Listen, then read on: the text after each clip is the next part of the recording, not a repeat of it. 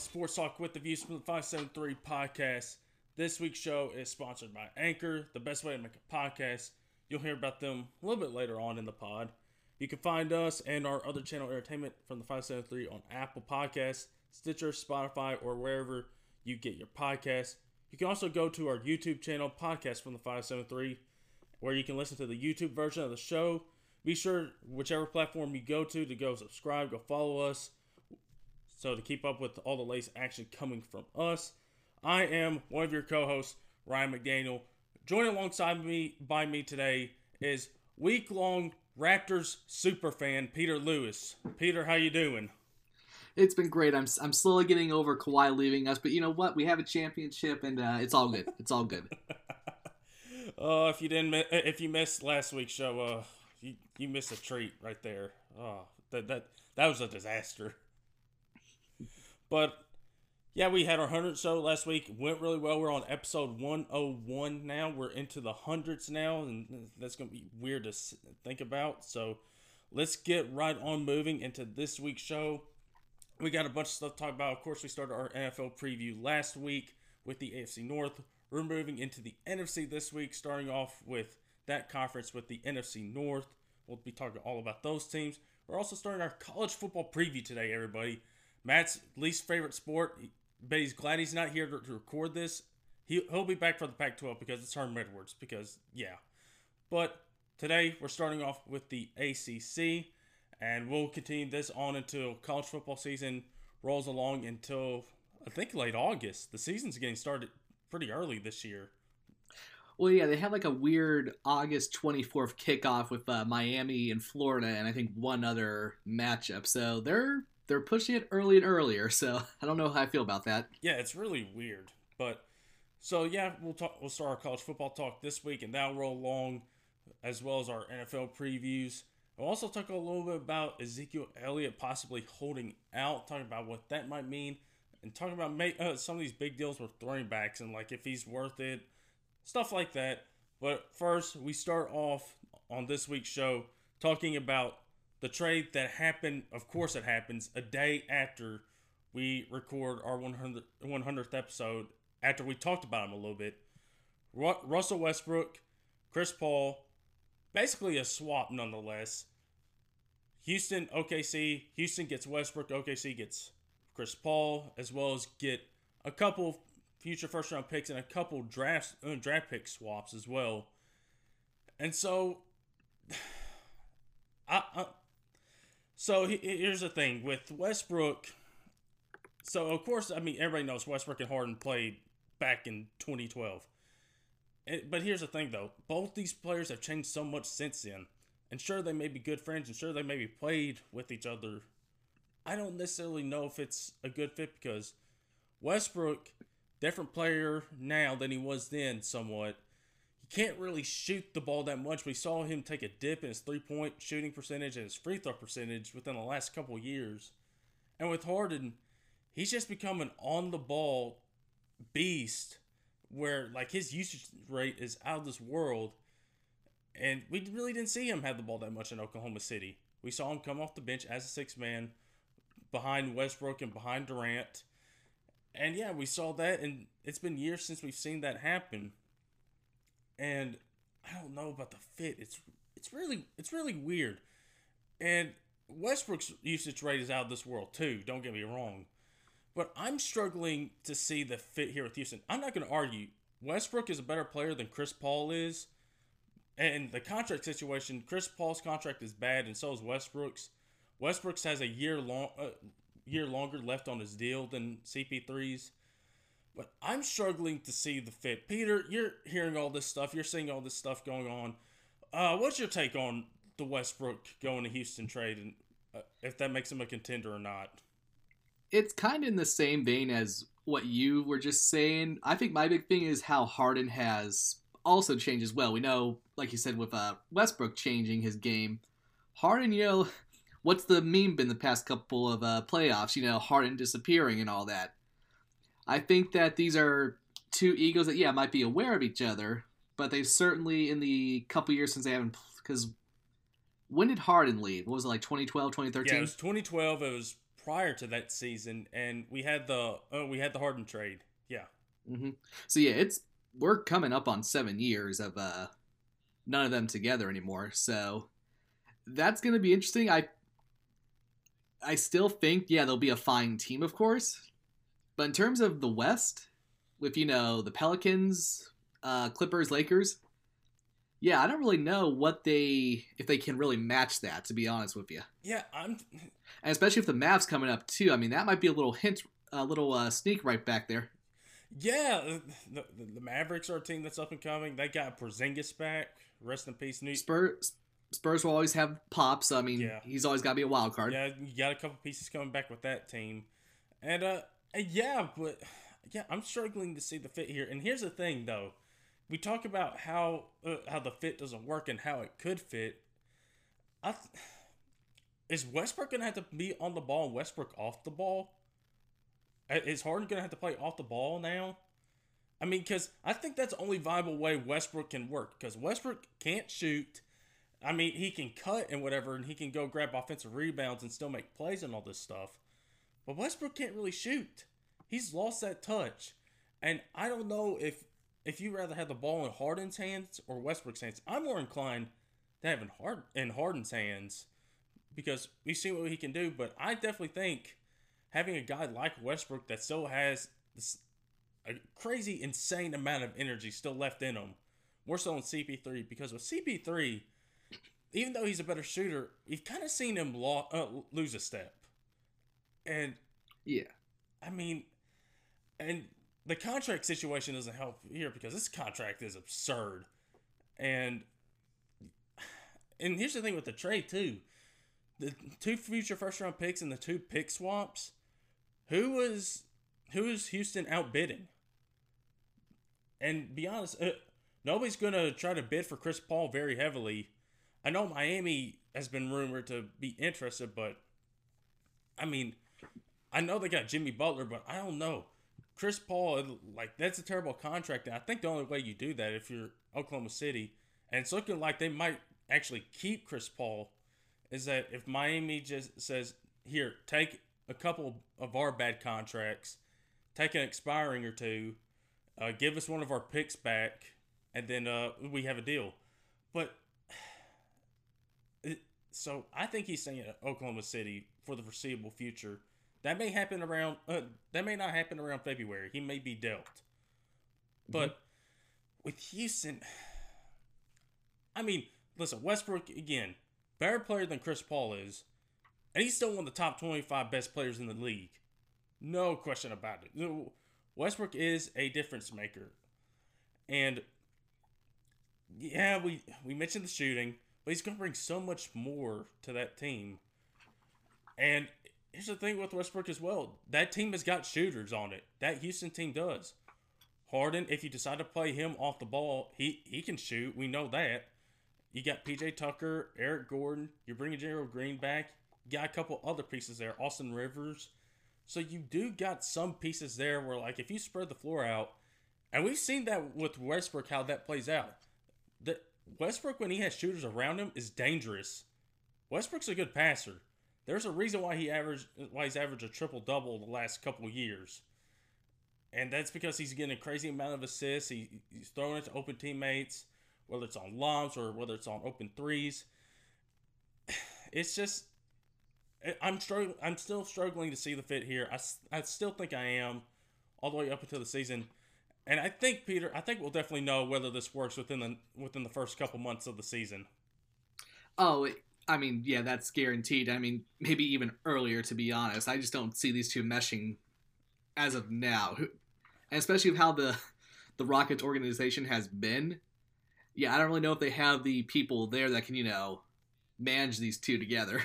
Yeah, and we know Westbrook and Harden are friends, and I don't know if CP3 or Harden ever really were because of the disputes they got into and arguing about their games and what they should be doing instead of this and that and all this stuff. And another thing that's crazy to me is just to see the reaction around the league with this trade. Of course, it's very, I can't find the word right now, but it's, man, I wish I could think of the word, but Westbrook getting traded, that's very he's polarizing, and this trade was very polarizing because you got two of the most polarizing point guards in our league today. And I think that fits because, I mean, Westbrook is probably the most polarizing of the two. But here's the thing with Chris Paul and the reaction around him getting traded. People were laughing at this because, of course, Chris Paul, he's a union president.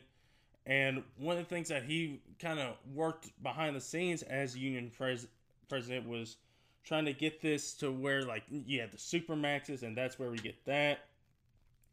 And so some of the players in the league laughed when he got traded to the Thunder, who are obviously, they're rebuilding now. They got young pieces. They got draft picks.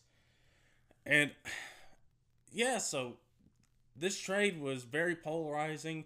Of course, that happens the day after we briefly talked about it on the show last week.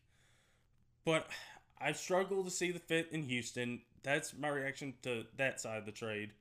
And with OKC, I mean, if you keep Chris Paul and maybe you can flip him later on to maybe take on a couple bad expirings, I guess that's fine. But with OKC, I think the thing here is with the rebuild, and now you add more picks to your stockpile of the bunch of picks that you've gotten from the Clippers. And it's like a crazy amount. So they've added 7 additional first-round picks lined up through 2026 via these deals that for Chris Paul and for Paul George, which is insane. Oklahoma City has a lot of flexibility for the future. Mm-hmm. But yeah, this trade was crazy. I'm like you, Houston. There's a bunch of teams up at the top, like the Clippers. They're gonna be really good. You have the Lakers. I mentioned this last week. I like what the Lakers have done. Nothing has changed my opinion on that. And you got the Jazz up there that are looking very good as well. And so it's very good. It's going to be very tough for Houston, but I'm intrigued to see what happens here. I think we're like everybody else. This thing, we're going to find out how this is going to work very, very soon. It's not going to be this type of thing where we're going to, like the Miami Heat situation with not Chris Paul, with Dwayne Wade, LeBron, and Chris Bosh. We're like, it took us a year to kind of figure out what they really were, and then they won their championship in the second year. I don't think it's going to be like that. We're going to find out soon. Mm-hmm. So, yeah, that's a Chris Paul, Russell Westbrook trade. So that's another big move that's happened in the NBA.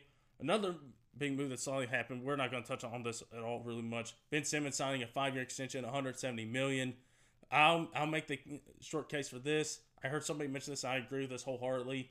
It's like the Andrew Wiggins Giannis extension. So one went one way and one won the MVP, the other went the other way, and one is considered not to enjoy basketball at all. So we'll find out very shortly here soon whether that went one way or the other way. And if you're Philadelphia, you hope it goes to the way of the MVP in the future. All right.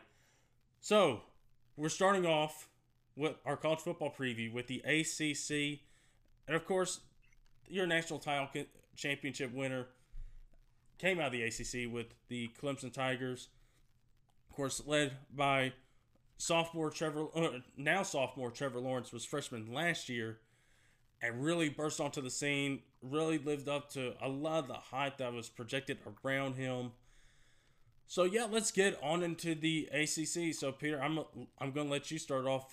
What do you think about the ACC this year? So I will start with saying for the foreseeable college football stuff, I'm using Phil Steele's college football preview. Definitely one of the best in the country. And he has the ACC as the best conference overall. Now, it's hard to disagree with that when you have Clemson. Yeah. And they're going to be good under Sweeney for a long time. We know that. However, when it comes to everybody else, I mean, you got Miami and Florida State, which we'll get into later. So there's your big three, which is a pretty good one to have. But then you start getting to, the wild cards, the Syracuses, the Virginia Techs, the Boston Colleges, the Louisvilles, all of that. Well, not Louisville. They've been bad ever since Lamar left. So, yeah, it's definitely a wild card conference because we know Clemson's probably going to win out and make it to the Final Four, most likely or not the national championship, especially with Trevor Simmons, because they have an offense coming here. A lot of their players are ranked on the first team ACC. Lawrence, Travis Etna running back. You have two of their wide receivers, T. Higgins, Justin Ross, John Simpson, offensive lineman, along with Termaine Alcrum. So they have a lot to work with here. They're returning 8 offensive starters. So an offense last year that was already just destroying people left and right, they're going to be good again. Yeah. Defense was the biggest hit. They only have 4 coming back. And we talked about the pretty much how that whole defensive line was first round material right there, and I think the majority of them did go first round. Yeah, I think so. So I mean, that's the biggest thing for Dabo Swinney to work with. But again, you always see Clemson at the top of recruiting in pretty much every category. So and you mentioned recruiting. It's hard to worry. You mentioned recruiting. I'm looking at the rankings right now. So right now, looking at the rankings. They got the number 2 player in the country, who's a defensive tackle. They are leading for the number 1 player in the country, who's a strong side defensive end. And also, they got the number 7 player in the country, who's another defensive end as well. And so they're just loading up on the defensive line, but they're bringing some guys back on that defense. Don't get us wrong. Oh, yeah. Like I said, defense is going to be the only thing they have to really look at. But when you have a player like, Trevor Lawrence and the weapons he's going to have and an offensive line that can help him, Clemson's just as dangerous as it ever was. So, I mean, it's really hard to say too much about them. They're clearly the favorite. And again, with, our college previews, we're not going to do we're not going to make, our rankings yet or where we think they're going to finish. But it goes without saying, especially when we get to the SEC, we know who's going to win it, more likely than not. Yeah. It's pretty much who's going to fill in the Orange Bowl and the Citrus Bowl. That's what we really have to look at after that. Yeah. And so you mentioned a couple of the other so-called the other big 3. So let's start off with Miami. So Miami, they don't they promoted Manny Diaz, the head coach now. Miami was a mess last year. They hired Dan Enos from Alabama to run the offense. And they also brought in Ohio State transfer quarterback Tate Martell to battle out N'Kosi Perry and redshirt freshman Jaron Williams. And that's gonna be a key point for the Hurricanes because it's been a real mess at quarterback for Miami the last couple seasons. And I know they were your pick last year to win the championship. Yeah, that fell apart week 1 with freaking LSU and Ed Orgeron. Are they going to win the championship this year? I'm not going crazy. I will say this. Manny Diaz, yes, first-year coach, but he has been there the past 3 years when they've had some of the craziest defenses I think we've seen in Miami for a long, long time. It's definitely not the 2001 team by far, but they've been impressive, and they're very even, returning 6 on offense and defense, so there's a couple of interesting things to work with. Brevin Jordan, their tight end, is definitely one of the best in the nation. Jonathan Garvin, great defensive lineman. Yeah.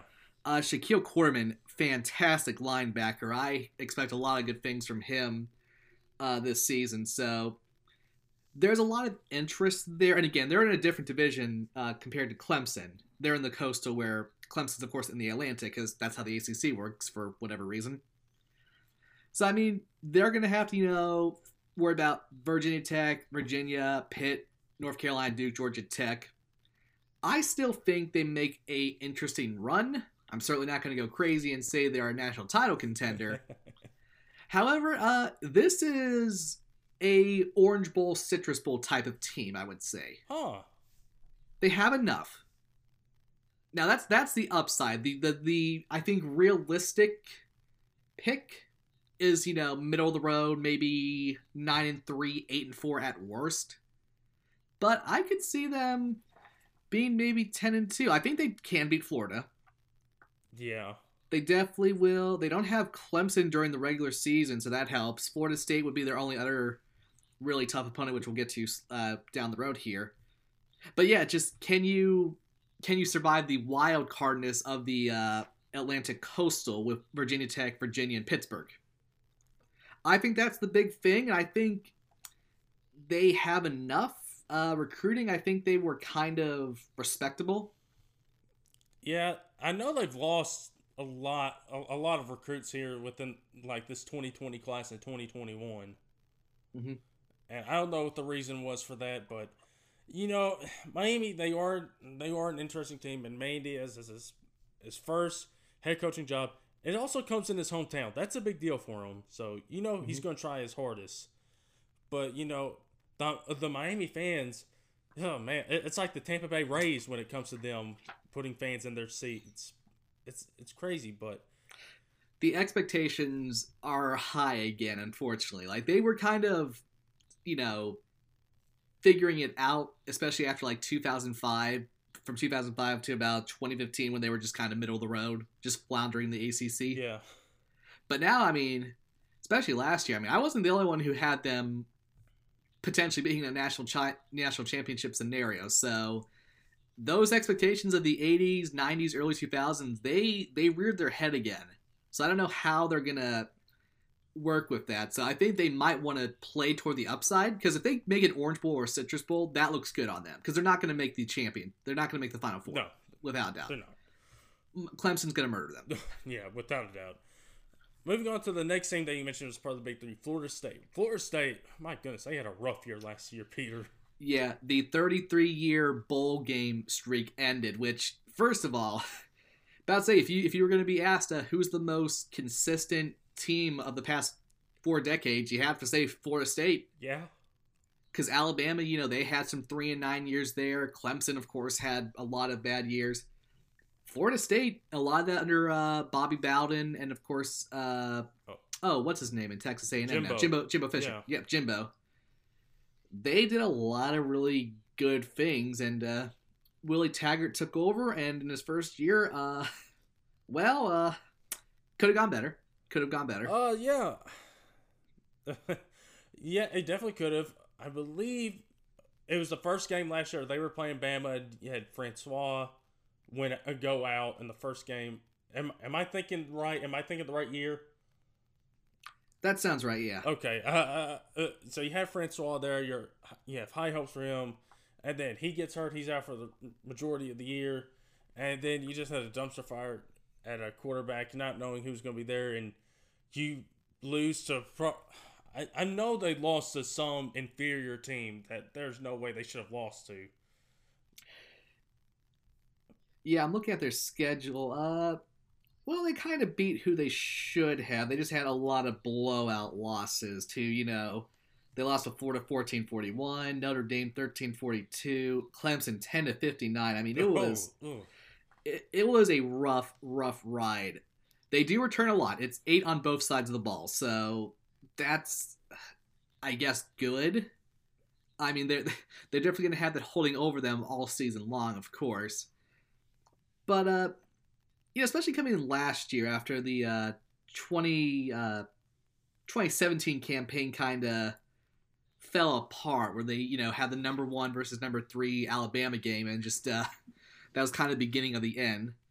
Still made the Independence Bowl, where they just annihilated Southern Miss. I mean, there's pieces there, I would say.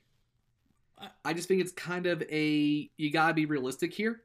Yeah, you have to. Like, Florida State's not going to be contending.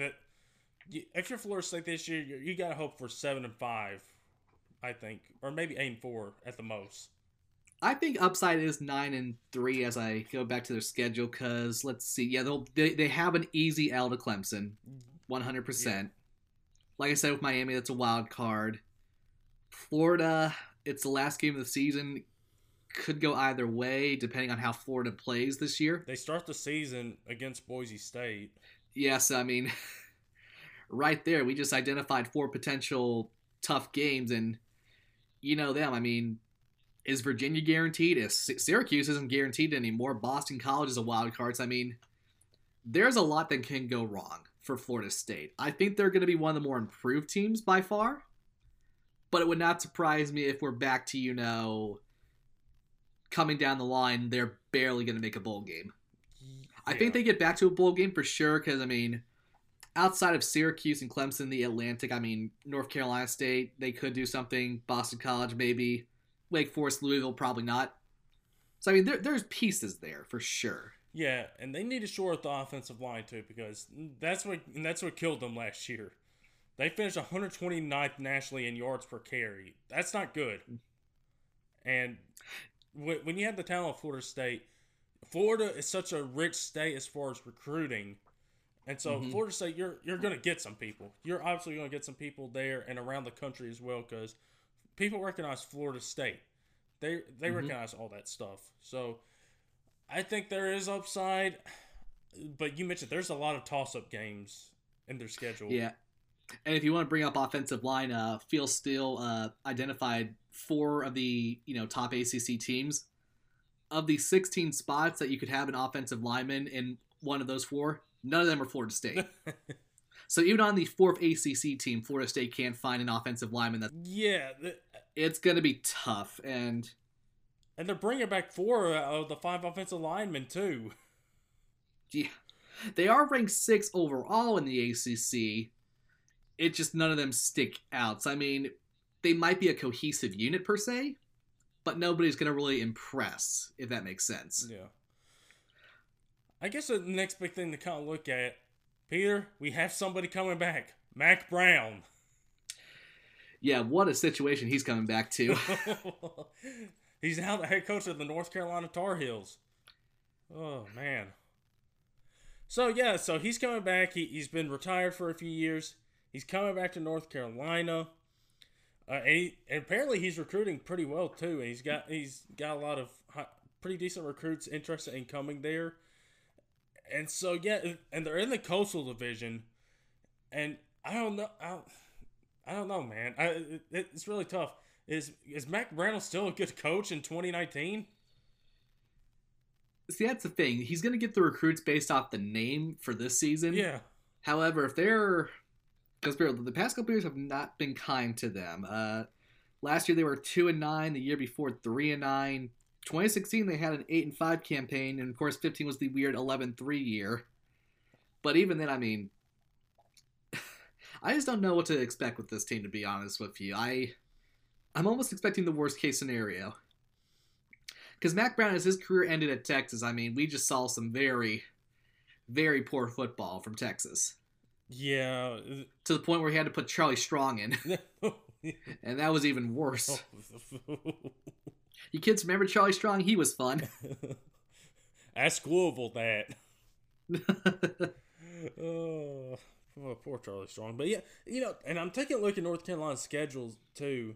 Starting off against South Carolina, and then you got Miami, and then you got to go at Wake Forest, and that's not a given either. Because Wake Forest has been a sneaky good team the last couple of years. And then you got Appalachian State, which could be an easy L. Yeah, Appalachian State is by no means a guarantee either. You got Clemson, that's an L. Georgia Tech. I mean, worst case scenario, we just opened a universe where they're 0-5 to begin the season. Oh well, yeah. Like I'm looking at somebody who's predicting their schedule within the first 5 games. They're 1-5. They're 1-4. They're 1-4. So, and they don't get a bye date until October 12th. And now here's an interesting thing here with college football now is that we get 2 open dates. And that's an interesting aspect in which I'm intrigued to see how that plays out this year. Because, hey, weather can be a strange thing, Peter. Something could happen. And you might need to move a game. Well, yeah, I mean, last year we had like 3 hurricanes hit the southern United States, and it just completely threw a lot of schedules into chaos here. I mean, they had to cancel games. That's why I think earlier one team was like only played 11 games because they couldn't figure out how to schedule the next one. Yeah. And for our good buddy Chase, wasn't Miami supposed to come to Arkansas State, and that never happened? Yeah, that was supposed to happen. Yep. Oh man, I feel bad for you, Jace. Oh. Well, don't worry. Arkansas State got a lot of money out of it, so. Hey, that's true. I mean, college football, that's a cash grab. I guess take a look at some of the other teams going around the ACC. So we mentioned Virginia and Virginia Tech, the 2 Virginias. They're very intriguing, especially Virginia. They could be a sleeper team. Yeah, they've had a couple interesting things the past couple of years. I mean, when you have a coach named Bronco Mendenhall, I mean, anything's possible. 2017, definitely should have beaten Virginia Tech, but they just kind of got, they were undisciplined down the stretch last year. 8-5, they made it to the Belk Bowl, so where they beat South Carolina 28-0. So there's a lot of interesting things going on in Charlottesville, especially within the Coastal, where it could be anyone's game. Yeah, I can work with that. Yeah. And of course, with Virginia Tech, 6 offensive starters returning, 10 on defense. So that's a very interesting thing to look into. Because their offense last year was pretty solid for the most part. Defense, though, did allow a lot of points in a lot of games. Like, there were some close, 40, 42 games on that Virginia Tech schedule last year. Yeah. So that's going to be a wild card. Justin Flute, I mean, you're taking over for Beamer. You're never going to live up to that. So no, you're going to have a tough time. Yeah, so about to say, I don't know what to expect from Virginia Tech just yet. I still think they're a contender in terms of, respectability, but I'm not going to go crazy. We go to Yinzer Cinderella with the Panthers. Pat Narduzzi comes back. 5 offensive starters returning, 6 on defense. Yeah, last year was weird. Tell us more, Peter, about how it was weird. Well, they won the ACC Coastal, so yeah, that happened. They had the honor of getting slapped around by Clemson in the ACC championship in front of national TV, so that was good. Yeah, that's fun. They were probably hoping, man, can we get Dan Marino back in here? Can we get James Conner in here too? But yeah, I mean, if there's a team that can make a stupid run again, it's going to be them. I mean, they can beat Virginia. They'll lose to Penn State, of course. I mean, that's guaranteed. Nothing's a guarantee with Penn State, Peter. Oh, no. Especially that first half last year. They do have the honor of take UCF at home, so good luck there. Yep. Oh. Yeah, I think Pitt comes back to the earth real quick this year. Now I look more at the schedule. Yeah, that's a tough one. So I don't think we have to worry about Yinzer Cinderella again, folks. No. It was fun while it lasted. Yeah. So we have a couple sleeper teams here. You mentioned Boston College, Syracuse. Syracuse surprised some people last year. Syracuse I want to get more into because they were consistently like 3-9 and 4-8 for the last, felt like, decade. And then last year, just 10-3 out of absolutely nowhere. Is Syracuse a football school now?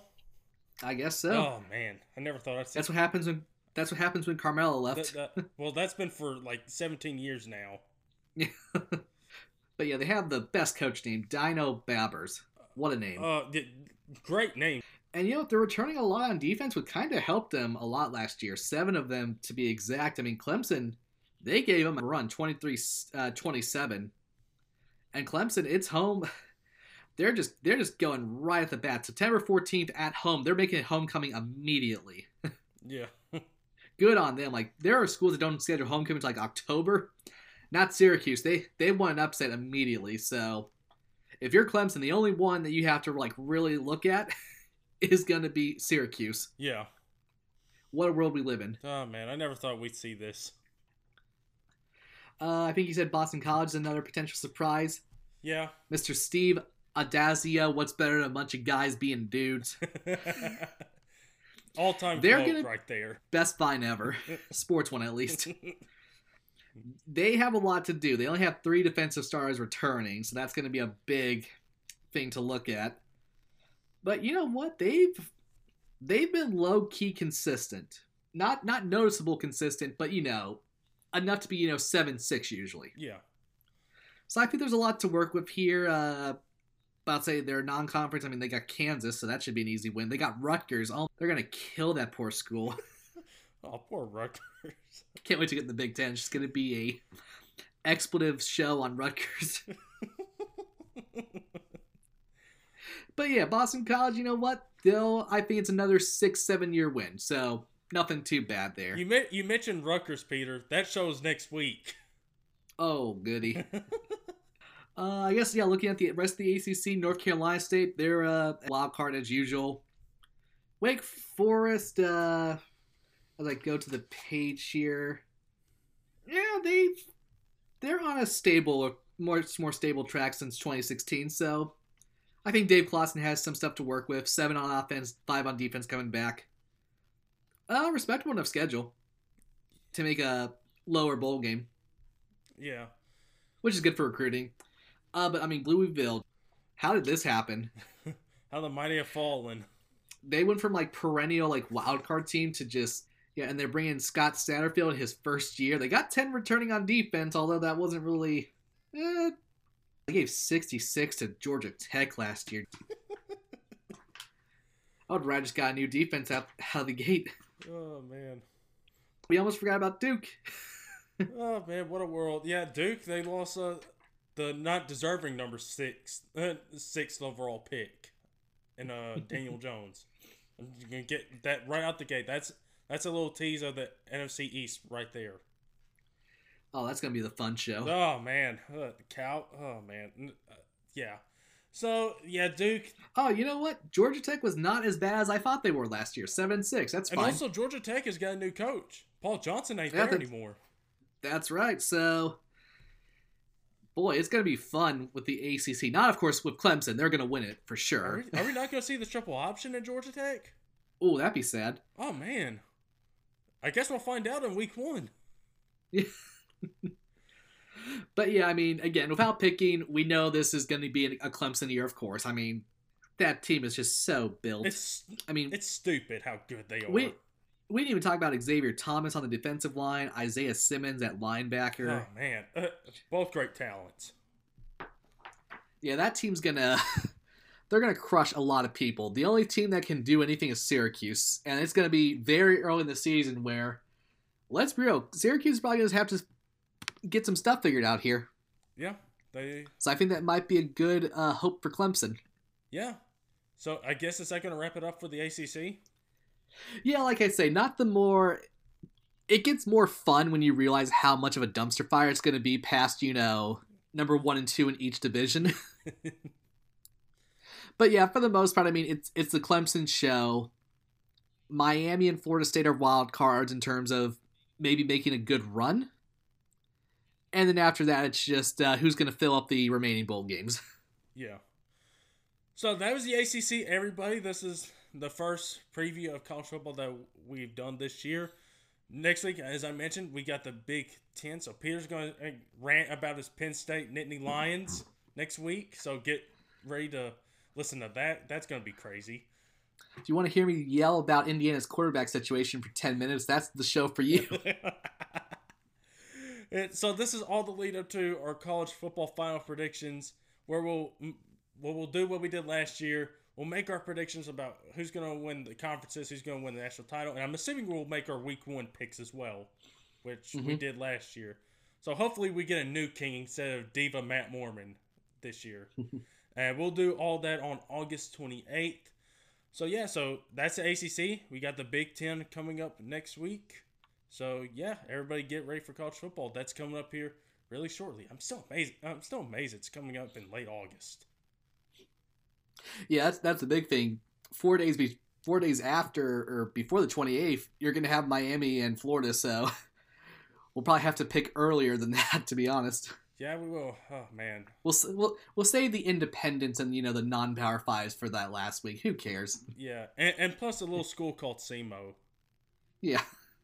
Who really cares? Fire Coach 2. Do we have to really talk about SEMO? We don't go there anymore.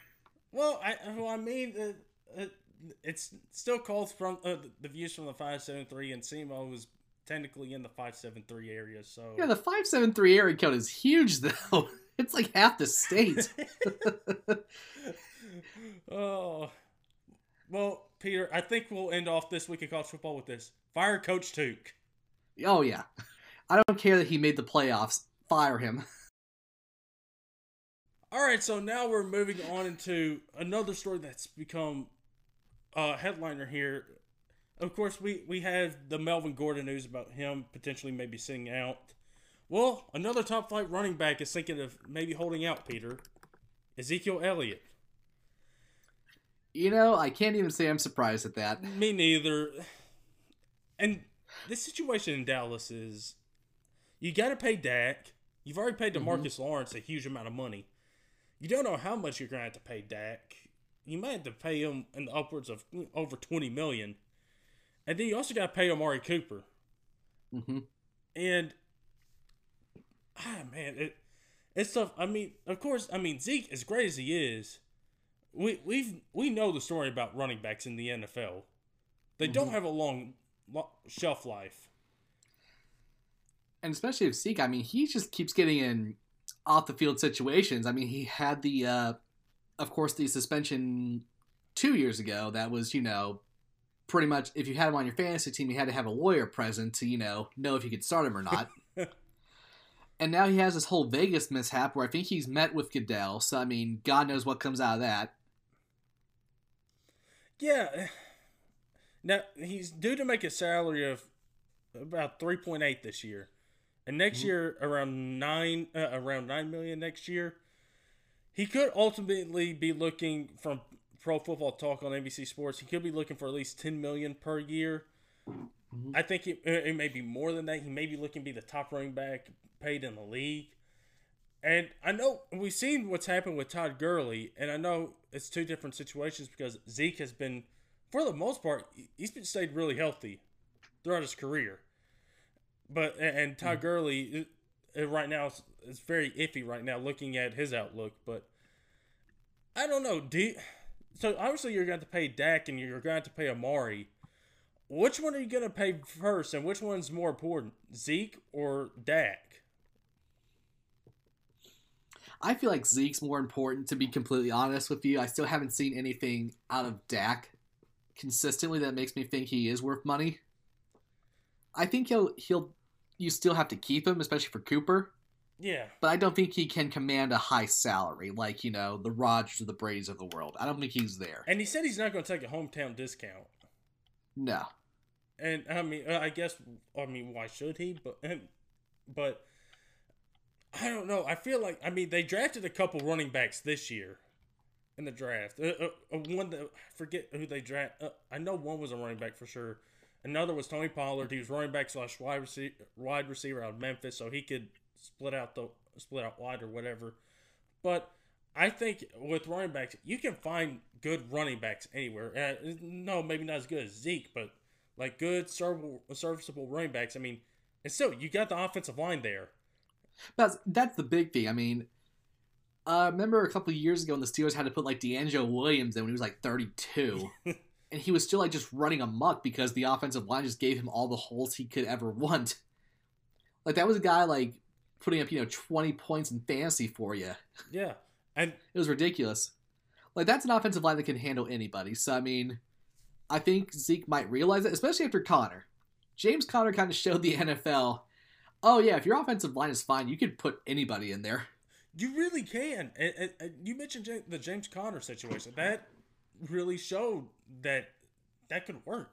That you could throw in a guy that you drafted in the mid rounds, throw him behind a great offensive line, and he can go gangbusters on every team. It's just, I feel like Dak may be more important because Dak, even though he's not in the Rodgers, Brady, Mahomes, that tier, but I definitely think he's above average, so you're going to have to pay some money to him. You're going to have to keep him. I don't know. It's going to be tough to find another good quarterback out there. But we always know everybody's looking for quarterbacks. And especially we got the 2020 draft coming up next year. That's got a bunch of quarterbacks. But yeah, with Zeke, if he's holding out, if he's probably said that to a bunch of people, it's not surprising to me. It's not surprising to you. It's probably not surprising to a bunch of people. But I don't know if, given Zeke, great running back, and of course he had the off-field stuff, I think you give Dak his deal first.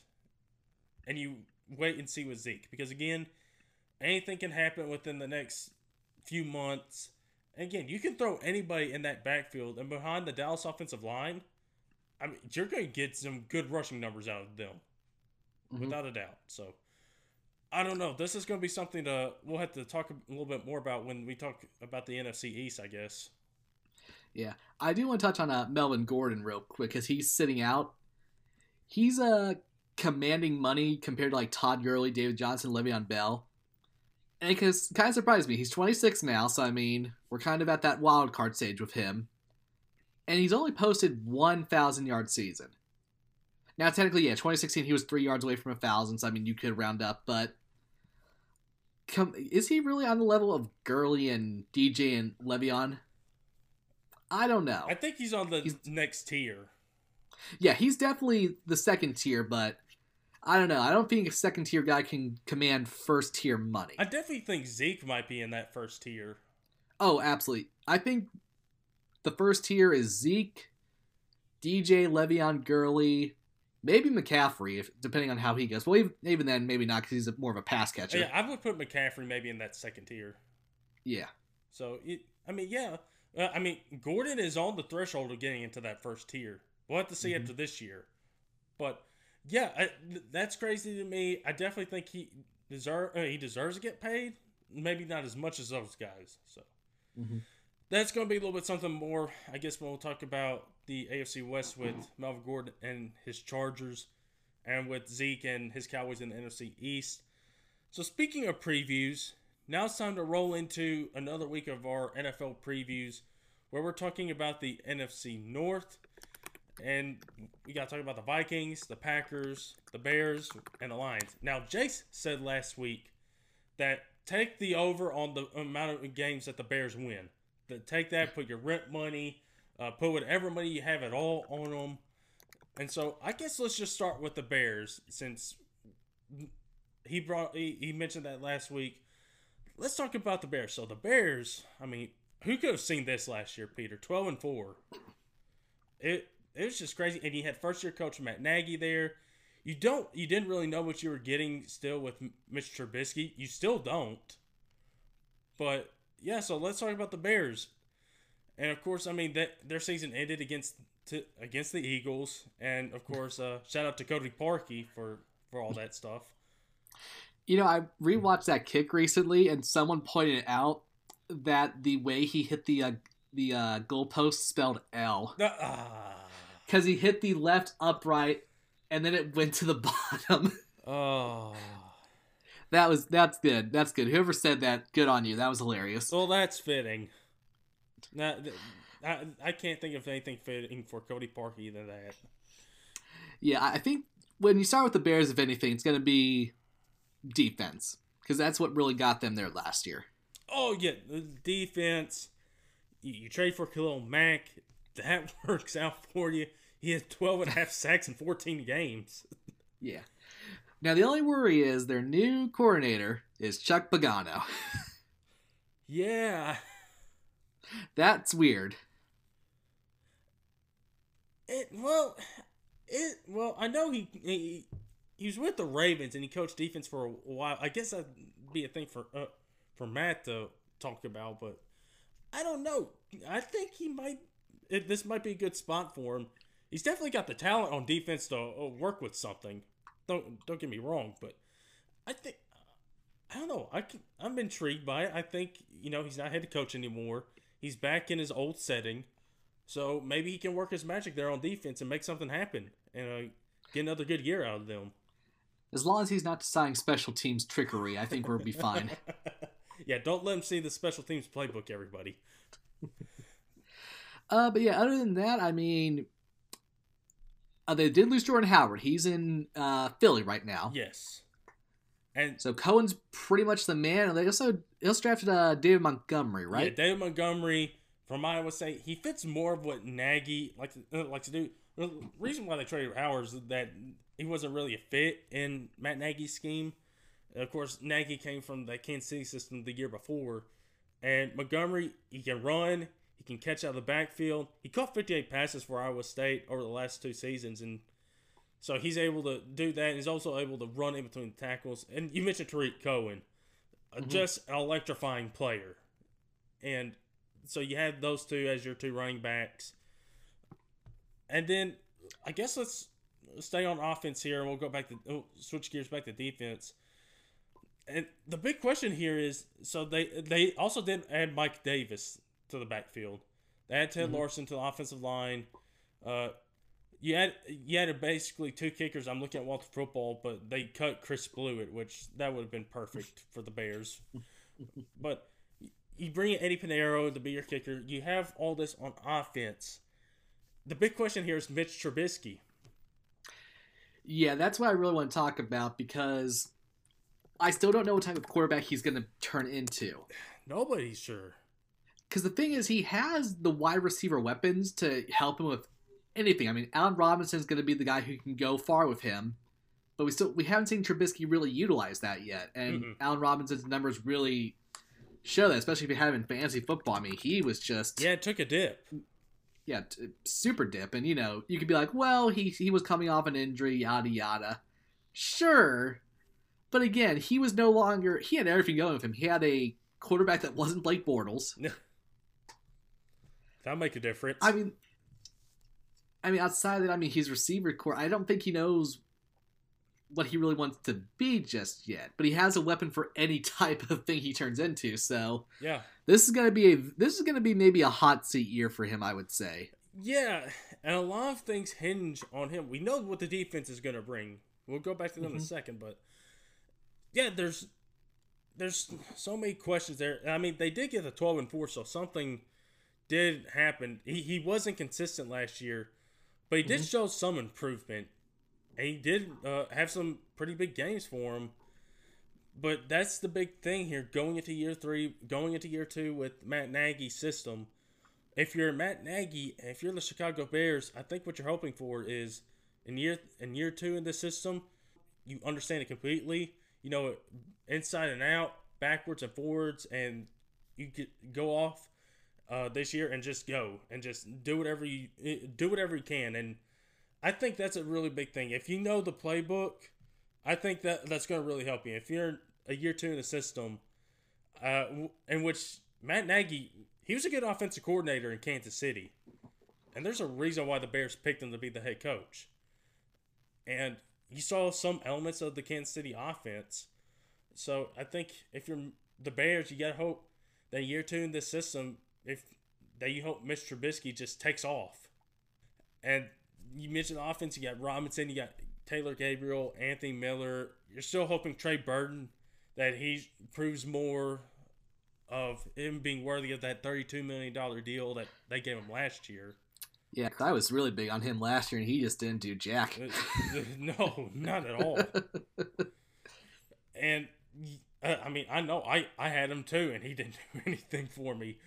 But you're also hoping for the offensive line to stick together. They did pay Bobby Massey around $31 million, which that might be an overpay. But hey, when you're talking about a cohesive offensive line that has chemistry and knows how each other works, that's not an overpay. All the weapons you just listed, in the backfield, you're going to have Cohen, Montgomery, you have Robinson, Gabriel, and Miller. Trubisky has everything to work with, and if you could give an offensive line and give him more time, maybe, which isn't really good for quarterbacks. You kind of want your quarterback to be very, knowledgeable and be, go. Yeah. But hey, he's still not there yet. He was a project from the beginning. We all knew that. Yes, we all knew that. And the fact that 2 years in, he's showing signs of progression is good. But this is a team that has high expectations. I don't think he's all there just yet. The defense is going to help him a lot, and he's got the weapons. So it's going to be a wild card year for the Bears. Not, in terms of where they finish. They'll probably win the division more likely than not. But I think what happens come playoff time, that's going to be interesting. Yeah. And so going back to the defense, of course, you got Khalil Mack there. Leonard Floyd, you're hoping to get something out of him. And I guess this is his 5th year with them. So they have the option to get rid of him after this year. So you got to hope that he can prove something this year. But even if he does, it could just be because he's in a contract year. So, But you do have Akeem Hicks, really great last year, one of the top 3-4 defensive ends. You have him. You drafted Roquan Smith last year. Really great pickup. Love him. And you bring in you do lose a couple pieces on defense. Bryce Callahan, Adrian Amos, who went to the Packers, which we'll talk about there in a little. But you bring in Buster Skirine. You bring him in there. You have Kyle Fuller, Prince Amukamara, Eddie Jackson. But this Bears defense, it's really good, Peter. Oh yeah, it's the best in the league for sure, hands down. Yeah, and just hope they don't end up like the Jaguars last year when they had the easily the best, and then it just turned into a absolute dumpster fire. Well, Peter, I wish a dumpster fire on Jacksonville any time of the day. I don't wish this on the Chicago Bears. I do wish a dumpster fire on their kickers, though. That's hilarious. If that season ends in a playoff game on a missed field goal again, I think that city just destroys the team. Oh man, they're gonna rip off all the renovations they made to Soldier Field and just turn it back into old Soldier Field. Well, they'll bring in Jay Cutler back for that. Now you're talking. There we go. Get more disaster in there, Peter. You're not run the Wildcat with Jay Cutler. You're not thinking stupid enough, Peter. So yeah, there's the Chicago Bears, and I guess we'll keep on going in alphabetical order. Let's go to Detroit. Let's talk about the Detroit Lions here. I'm going to pull up something about them because I got something pulled up on every team except the Detroit Lions because of course, and because who knows with this team? You got your year 2 and Matt Patricia. Your year 2 with that. You know, Peter, I saw something crazy. Golden Tate, who's played in Detroit the last few years. He also played in Seattle. He said Matthew Stafford is better than Russell Wilson. I think he's been with the Giants a little bit too long, Peter. Yeah, boy, is there some recreational drug I'm not aware of that's legal in that state? I mean, hey, it's New York. Fair enough. I mean, anything's possible, but I will say, coming into the season, Matt Patricia, boy, he's got a lot to attend to because 2016, 2017 they were 9-7, and he comes in and they're immediately 6-10. Yeah. But Peter, they beat the Patriots. Who cares? Yeah, guess where the Patriots finished? Yeah, in the Super Bowl. I will say I'm gonna start it on offense with them because that's where I'm usually more interested in. Defense with Detroit, I just kind of think is an oxymoron. Yeah. I still think Stafford's fine. He's not good enough to win big stuff, but he'll get you close there. Now, everything around him, though, I like. I love Kerryon Johnson. I think he's going to have an excellent year. Kenny Galloway, I have a lot of faith in. And T.J. Hawkinson, they spent a lot of him on the draft. Oh, man. I love him. He could be a new Gronk in Detroit, which would be fun. I love Hawkinson. One of my favorite players out of the draft. Oh, yeah.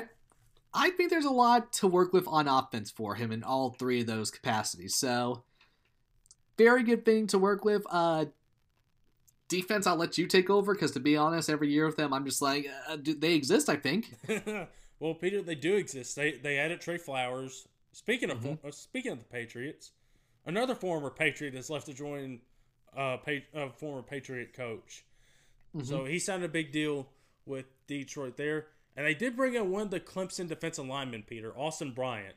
Okay, that's fine. Probably the lesser known out of all of them, but still a pretty good piece to add in.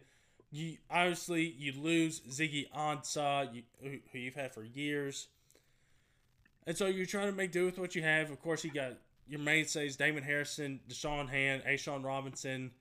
You got those defensive tackles there. Hopefully, something good out of them. Yeah, the defense, I mean, it's a thing. Linebackers, I'm trying to remember who they have at linebackers. I know they got Gerard Davis, who they're really high on. And, man, I can't really tell you a whole lot about the Lions because there's not a whole lot out there on them. They signed Danny Amendola. Oh, yeah, I forgot about that. I just saw that. What is with the Lions and the Titans all of a sudden trying to be the Patriots? Well, Peter, I'll tell you what, we've had far more success than the Lions have had with it so far. We really have. I'll get into more about that when we talk about the AFC South, which is, I think. Hold on, let me pull it up. Oh yeah. I forgot they got Amani Oriya out of Penn State. I forgot that was a good steal for them. Okay. So he's a good quarterback, so that's good for them on defense.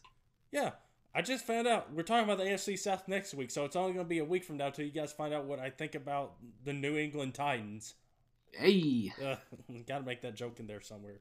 You also got to make the joke that this is the New England Lions, basically. But, yeah, the Lions, I mean, of course, you got Darius Slay back there. Mainstay at cornerback, really good corner right there. So, yeah, I mean, not really a whole much you can say on the Lions. I'll tell you, they're not an interesting team. They really aren't. I'm sorry, Lions fans. No, take that back. I'm not. Yeah, you don't have to apologize. They're used to it.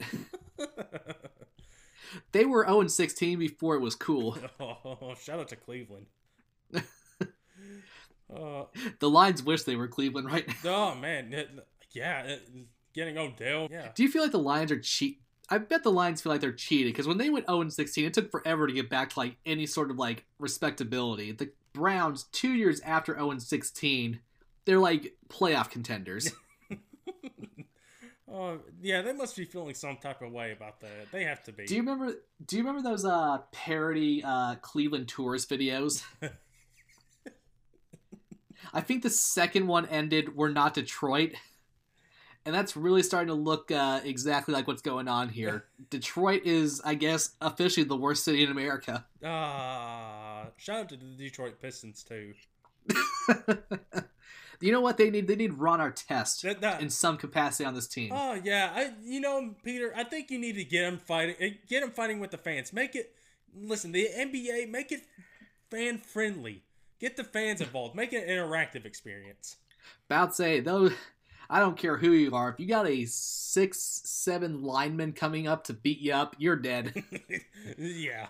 Like, you're not surviving that. All right, so that's pretty much where every Detroit talk ends. Moving on to the Green Bay Packers, and this might be the most interesting team out of the division to talk about. For the wrong reasons. Yeah, for the wrong reasons, but nonetheless, they're reasons. So, Mike McCarthy isn't there. You bring in former Titans offensive coordinator Matt LaFleur.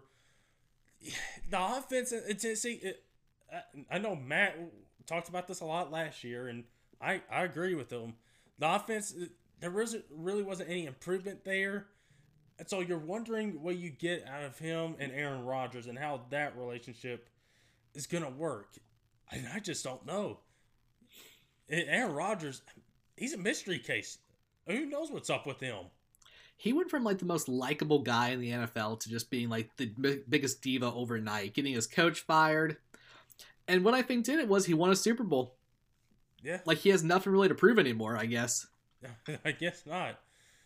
And they did, so some of the losses, they did lose Randall Cobb, Howard Wilkerson, Nick Perry. They did lose Clay Matthews, which that's going to be weird to see on that defense, to not see that long hair flying around. You lost Jake Ryan, Rashad Breeland, Kentrell Bryce. But they did have a very good draft and a very good offseason. So you add Billy Turner to the offensive line, and you add to that defense Zadarius Smith and Preston Smith to add to the edge rushers for the Packers. You also had Adrian Amos over from the Bears. And the draft, I kind of like what they did. They added Rashawn Gary out of Michigan. They added Darnell Savage. That's a great name for a safety. They had another offensive lineman, Elgin Jenkins, and tight end Jay Sternberg, who I really like. I think he's underrated. He had a really good year at Texas A&M under Jimbo. I think Packers got a really good tight end there. But, yeah, the whole thing hinges on there is the relationship now between LaFleur and Aaron Rodgers. And I don't know what to make of it. It's just, we'll see how this plays out during the season. But I'll tell you what, LaFleur better making a pressure on Aaron Rodgers right away. Because Aaron isn't playing. Yeah. We should say Aaron Rodgers still has a lot to work with. Devontae Adams is definitely one of the better wide receivers in the league by far. Yes. Aaron Jones is developing very well, which is, I'll say, what was the last really good Green Bay running back? Oh man, I can't even think of anyone right now. I don't even think they had a running back for the longest time. They just put an extra wide receiver back there. I mean, they basically did that. Yeah, defensively, I think you kind of touched on it. It's a thing. Yeah, it's a thing. They've added pieces. Yeah, it's so. Every team in this division is going to be so overshadowed by what the Bears are doing defensively that all you can really say is it's there. Yeah. They acknowledge it's a thing. Yeah. So the defense, they've added pieces. We'll see how they play out, and the offense. again, we'll see how this plays out. We'll see what system LaFleur has in place for Aaron Rodgers and the Packers.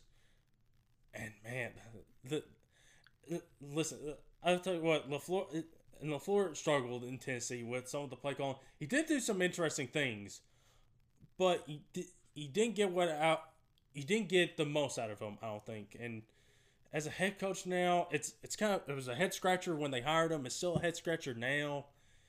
It's very tough to see if this was the right hire by Green Bay. So we'll see how this plays out for sure. Because I definitely think we'll get some fireworks in the season between him and Rodgers, for sure. And we shall say with Rodgers, I mean, we have the injury concerns now more than anything. Yeah, we gotta be worried about that too. I mean, that's why they added to the offensive line. So who knows? This season for the Packers will definitely be interesting. And then I guess moving on to our final team, the Minnesota Vikings. So Peter, I guess you may have known they added a quarterback last year. Kirk Cousins, may have heard of him. Yeah. I think he was one of like the 5 in Washington for a long time. Yeah, he was. And then he got 3 years, $81 million. All guaranteed, baby. Oh man, that deal's so bad. Scammed him good. He finessed them. Shout out to Kirk Cousins for finessing the Vikings. Yeah. Now, we should say, even when he's finessing people, he's still 31 touchdowns to 10 interceptions, 70.1 completion percentage, and just about 4,300 yards. I mean, if you're finessing me and you're putting up that, I'm fine.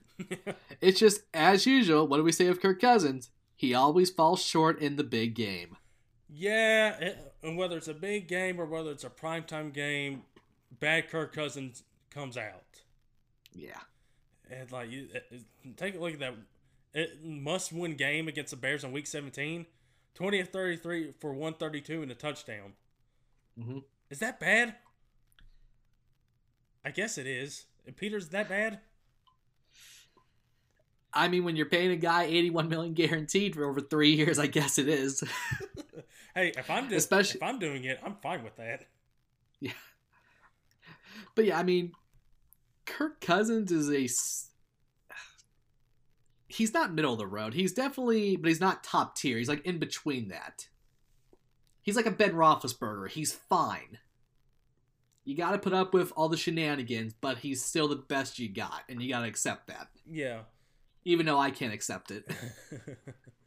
And so the Vikings, of course, you got your mainstays in Kyle Rudolph, Stephon Diggs, Adam Thielen. And he added a couple pieces on the offense. And one of them was Garrett Bradbury, who Matt really wanted his Ravens to get. He goes to another team in purple. And they added a couple other pieces. Drew Samaya, I think that's how you pronounce the last name, from Oklahoma. Oklahoma had one of the best offensive lines in college football last year, so you get a piece from that. You also had Josh Kleinower from the Titans. He didn't perform very well for him last season, but he's been solid in the past, so you're hoping you get something out of him there. And then, but on the tackles, you got Riley Reif and Brian O'Neill. It's just not really thrilling to think about. Mm-hmm. And then you also got Dalvin Cook back there. Yeah, he's going to be the big thing that has to go right for them to really make a run. Because, 2017, he only had 4 games, but boy, did he make an impact. 74 attempts, 354 yards, 2 touchdowns. Last year, if only 10 games started, out of 133 attempts, only 615 yards and 2 touchdowns again. Yeah. That's not good for a guy you're kind of putting a lot of faith in. Sure, he's getting more involved in the receiving game, but again, you got Stephon Diggs and Adam Thielen. Do you really need another receiver? No, you really don't. Yeah, at that point, you're just pushing your luck. Yeah. So yeah, I think they just really need him to stay healthy and impactful. Yeah. And because Thielen's getting older. He's like 30 right now, I think. So I mean, yeah, he's getting up there. TikTok and Diggs 25, 26. So I mean, he's getting to that window as well where the prime might be coming to hit to an end. You never know. Yeah, you never know. But I guess switching gears over to defense. So you had one of the big storylines with the Vikings last year as well, besides Kirk Cousins, was Everson Griffin's situation. Of course, the focus on his mental health. He had to sit out for a few games. He eventually did come back a little bit later on in the season. He missed 5 games. He had mental problems, had to take some time off. He only notched 5.5 sacks last year after having 13 sacks in 2017. He also turns 32 during the season. And it's not yet clear if he's over these issues or not. So you got to be worried about that if you're the Vikings. But you do have Danielle Hunter, who is coming. Dude had a monster season last year. 14.5 sacks. I mean, it's crazy. And the dude is still young, too. Yeah. He's like 22, 23, too. He came in the league at, 20? Which is really crazy and rare to think of. But you also bring back Anthony Barr, who spurned the Jets to come back to the Vikings. You bring him back. You pair with Eric Kendricks. You do lose Sheldon Richardson. You add it along with Linville Joseph. So you're going to worry about that, about the interior of the defensive line. And also the secondary. Sure, you got some solid pieces in there, but it's not quite as certain as it used to be. Xavier Rhodes, really great corner, but he was banged up a whole lot last season. Didn't perform as well as he usually does. Mike Zimmer called him out this offseason. He's still 29, so there's still some years left for him.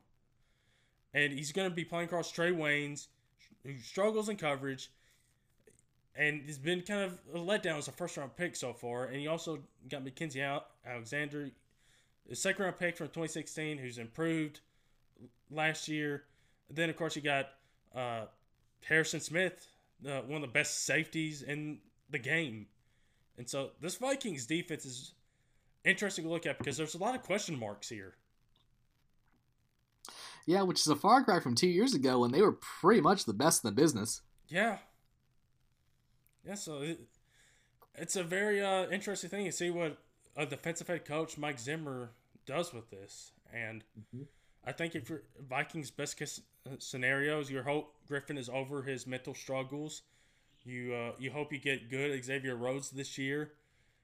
And I guess you just hope Anthony Barr comes back after getting a new contract and he still plays the same way. And I guess you're just hoping for that to happen, along with hoping Kirk Cousins to stay consistent and actually be worthy of the huge contract he got. As far as the NFC goes, I mean, they're still a wild card contender by far, easily. Yeah. I still think they'll be safe in that regard. However, I mean, you never know what the Packers are doing right now, so I mean, they could make a run for it as well, because you're kind of playing second fiddle to the Bears right now. Yeah. All right. I guess I'll do it for the NFC North. We'll do the AFC South next week and do the AFC and NFC South the next couple weeks. So there's the NFC North preview. I guess I'll do it for this edition of the Views from the 573 podcast. Peter, we'll take a quick moment. Where can people find you at on social media? It is the actual Peter on both Facebook, Twitter, and Instagram. I don't have Facebook. Facebook's stupid. Even though I tag you in the Facebook post whenever I post the podcast. I have not looked at that profile in like months. So I mean, I might as well not have one. We should also mention last week we had the 100 episode, and we were looking at the DCEU as well. Our little special there, like the actual DCEU, we had a lot of reshoots to do. Aww. But we will have the part 1 of that. We're going to record that more likely than not this Saturday morning. So might have that sometime Saturday or Sunday at the latest. Yeah, so be on the lookout for that, everybody. And also, we got Comic-Con coming this week. Bunch of stuff coming out there. But slight entertainment mention, we're getting Thor 4. I'm hyped. Mm-hmm. I mean, I'm already hyped up enough for the Marvel panel as is, but just the fact that we're getting Thor 4 before this announcement, hyped up for that. Get your Thor 4 jokes ready, everybody. I've already heard a couple. Oh man, it's getting bad. There's some bad ones out there. But you can find me at Ryan Views 573. I'm not going to be making any of those Thor 4 jokes on there. Who knows? Maybe I'll be in the mood one day. But you also find our Views account on Twitter, Views 573 Podcast. You can find out everything that's going on over there. You can check out podcast links, stuff for retweeting and liking over there. So yeah, that'll do it for us this week, everybody. Thank you guys so much for tuning in. And you can go find us at Spotify, SoundCloud, iTunes, whichever your podcast preference, wherever you get your podcasts. Thank you guys so much for checking it out this week's show. With all that said, we'll talk to you guys next week.